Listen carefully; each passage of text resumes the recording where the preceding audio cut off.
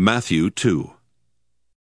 Now when Jesus was born in Bethlehem of Judea in the days of Herod the king, behold, there came wise men from the east to Jerusalem, saying, Where is he that is born King of the Jews?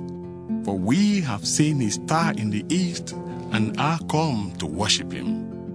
When Herod the king had heard these things, he was troubled, and all Jerusalem with him.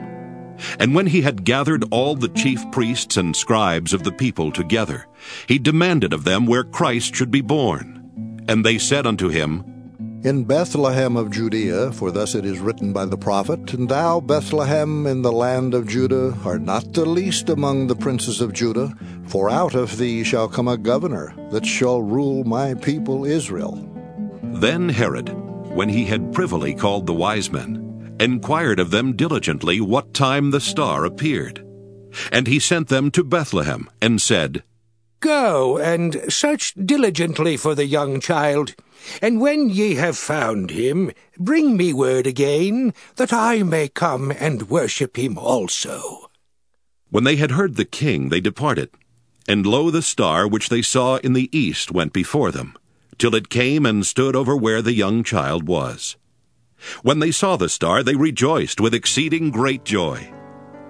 And when they were come into the house, they saw the young child with Mary his mother, and fell down and worshipped him. And when they had opened their treasures, they presented unto him gifts, gold, frankincense, and myrrh.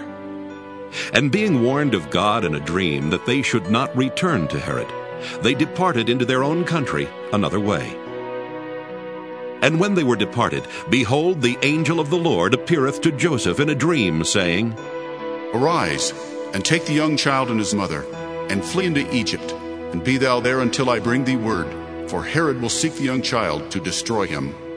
When he arose, he took the young child and his mother by night, and departed into Egypt, and was there until the death of Herod, that it might be fulfilled which was spoken of the Lord by the prophet, saying, Out of Egypt have I called my son.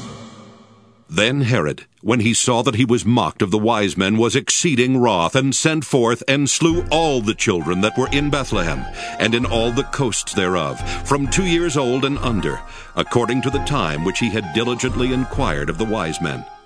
Then was fulfilled that which was spoken by Jeremy the prophet, saying, In Ramah was there a voice heard, lamentation, and weeping, and great mourning, Rachel weeping for her children, and would not be comforted, because they are not. But when Herod was dead, behold, an angel of the Lord appeareth in a dream to Joseph in Egypt, saying, Arise, and take the young child and his mother, and go into the land of Israel, for they are dead which sought the young child's life. And he arose, and took the young child and his mother, and came into the land of Israel. But when he heard that Archelaus did reign in Judea, in the room of his father Herod, he was afraid to go thither. Notwithstanding, being warned of God in a dream, he turned aside into the parts of Galilee. And he came and dwelt in a city called Nazareth, that it might be fulfilled which was spoken by the prophets. He shall be called a Nazarene,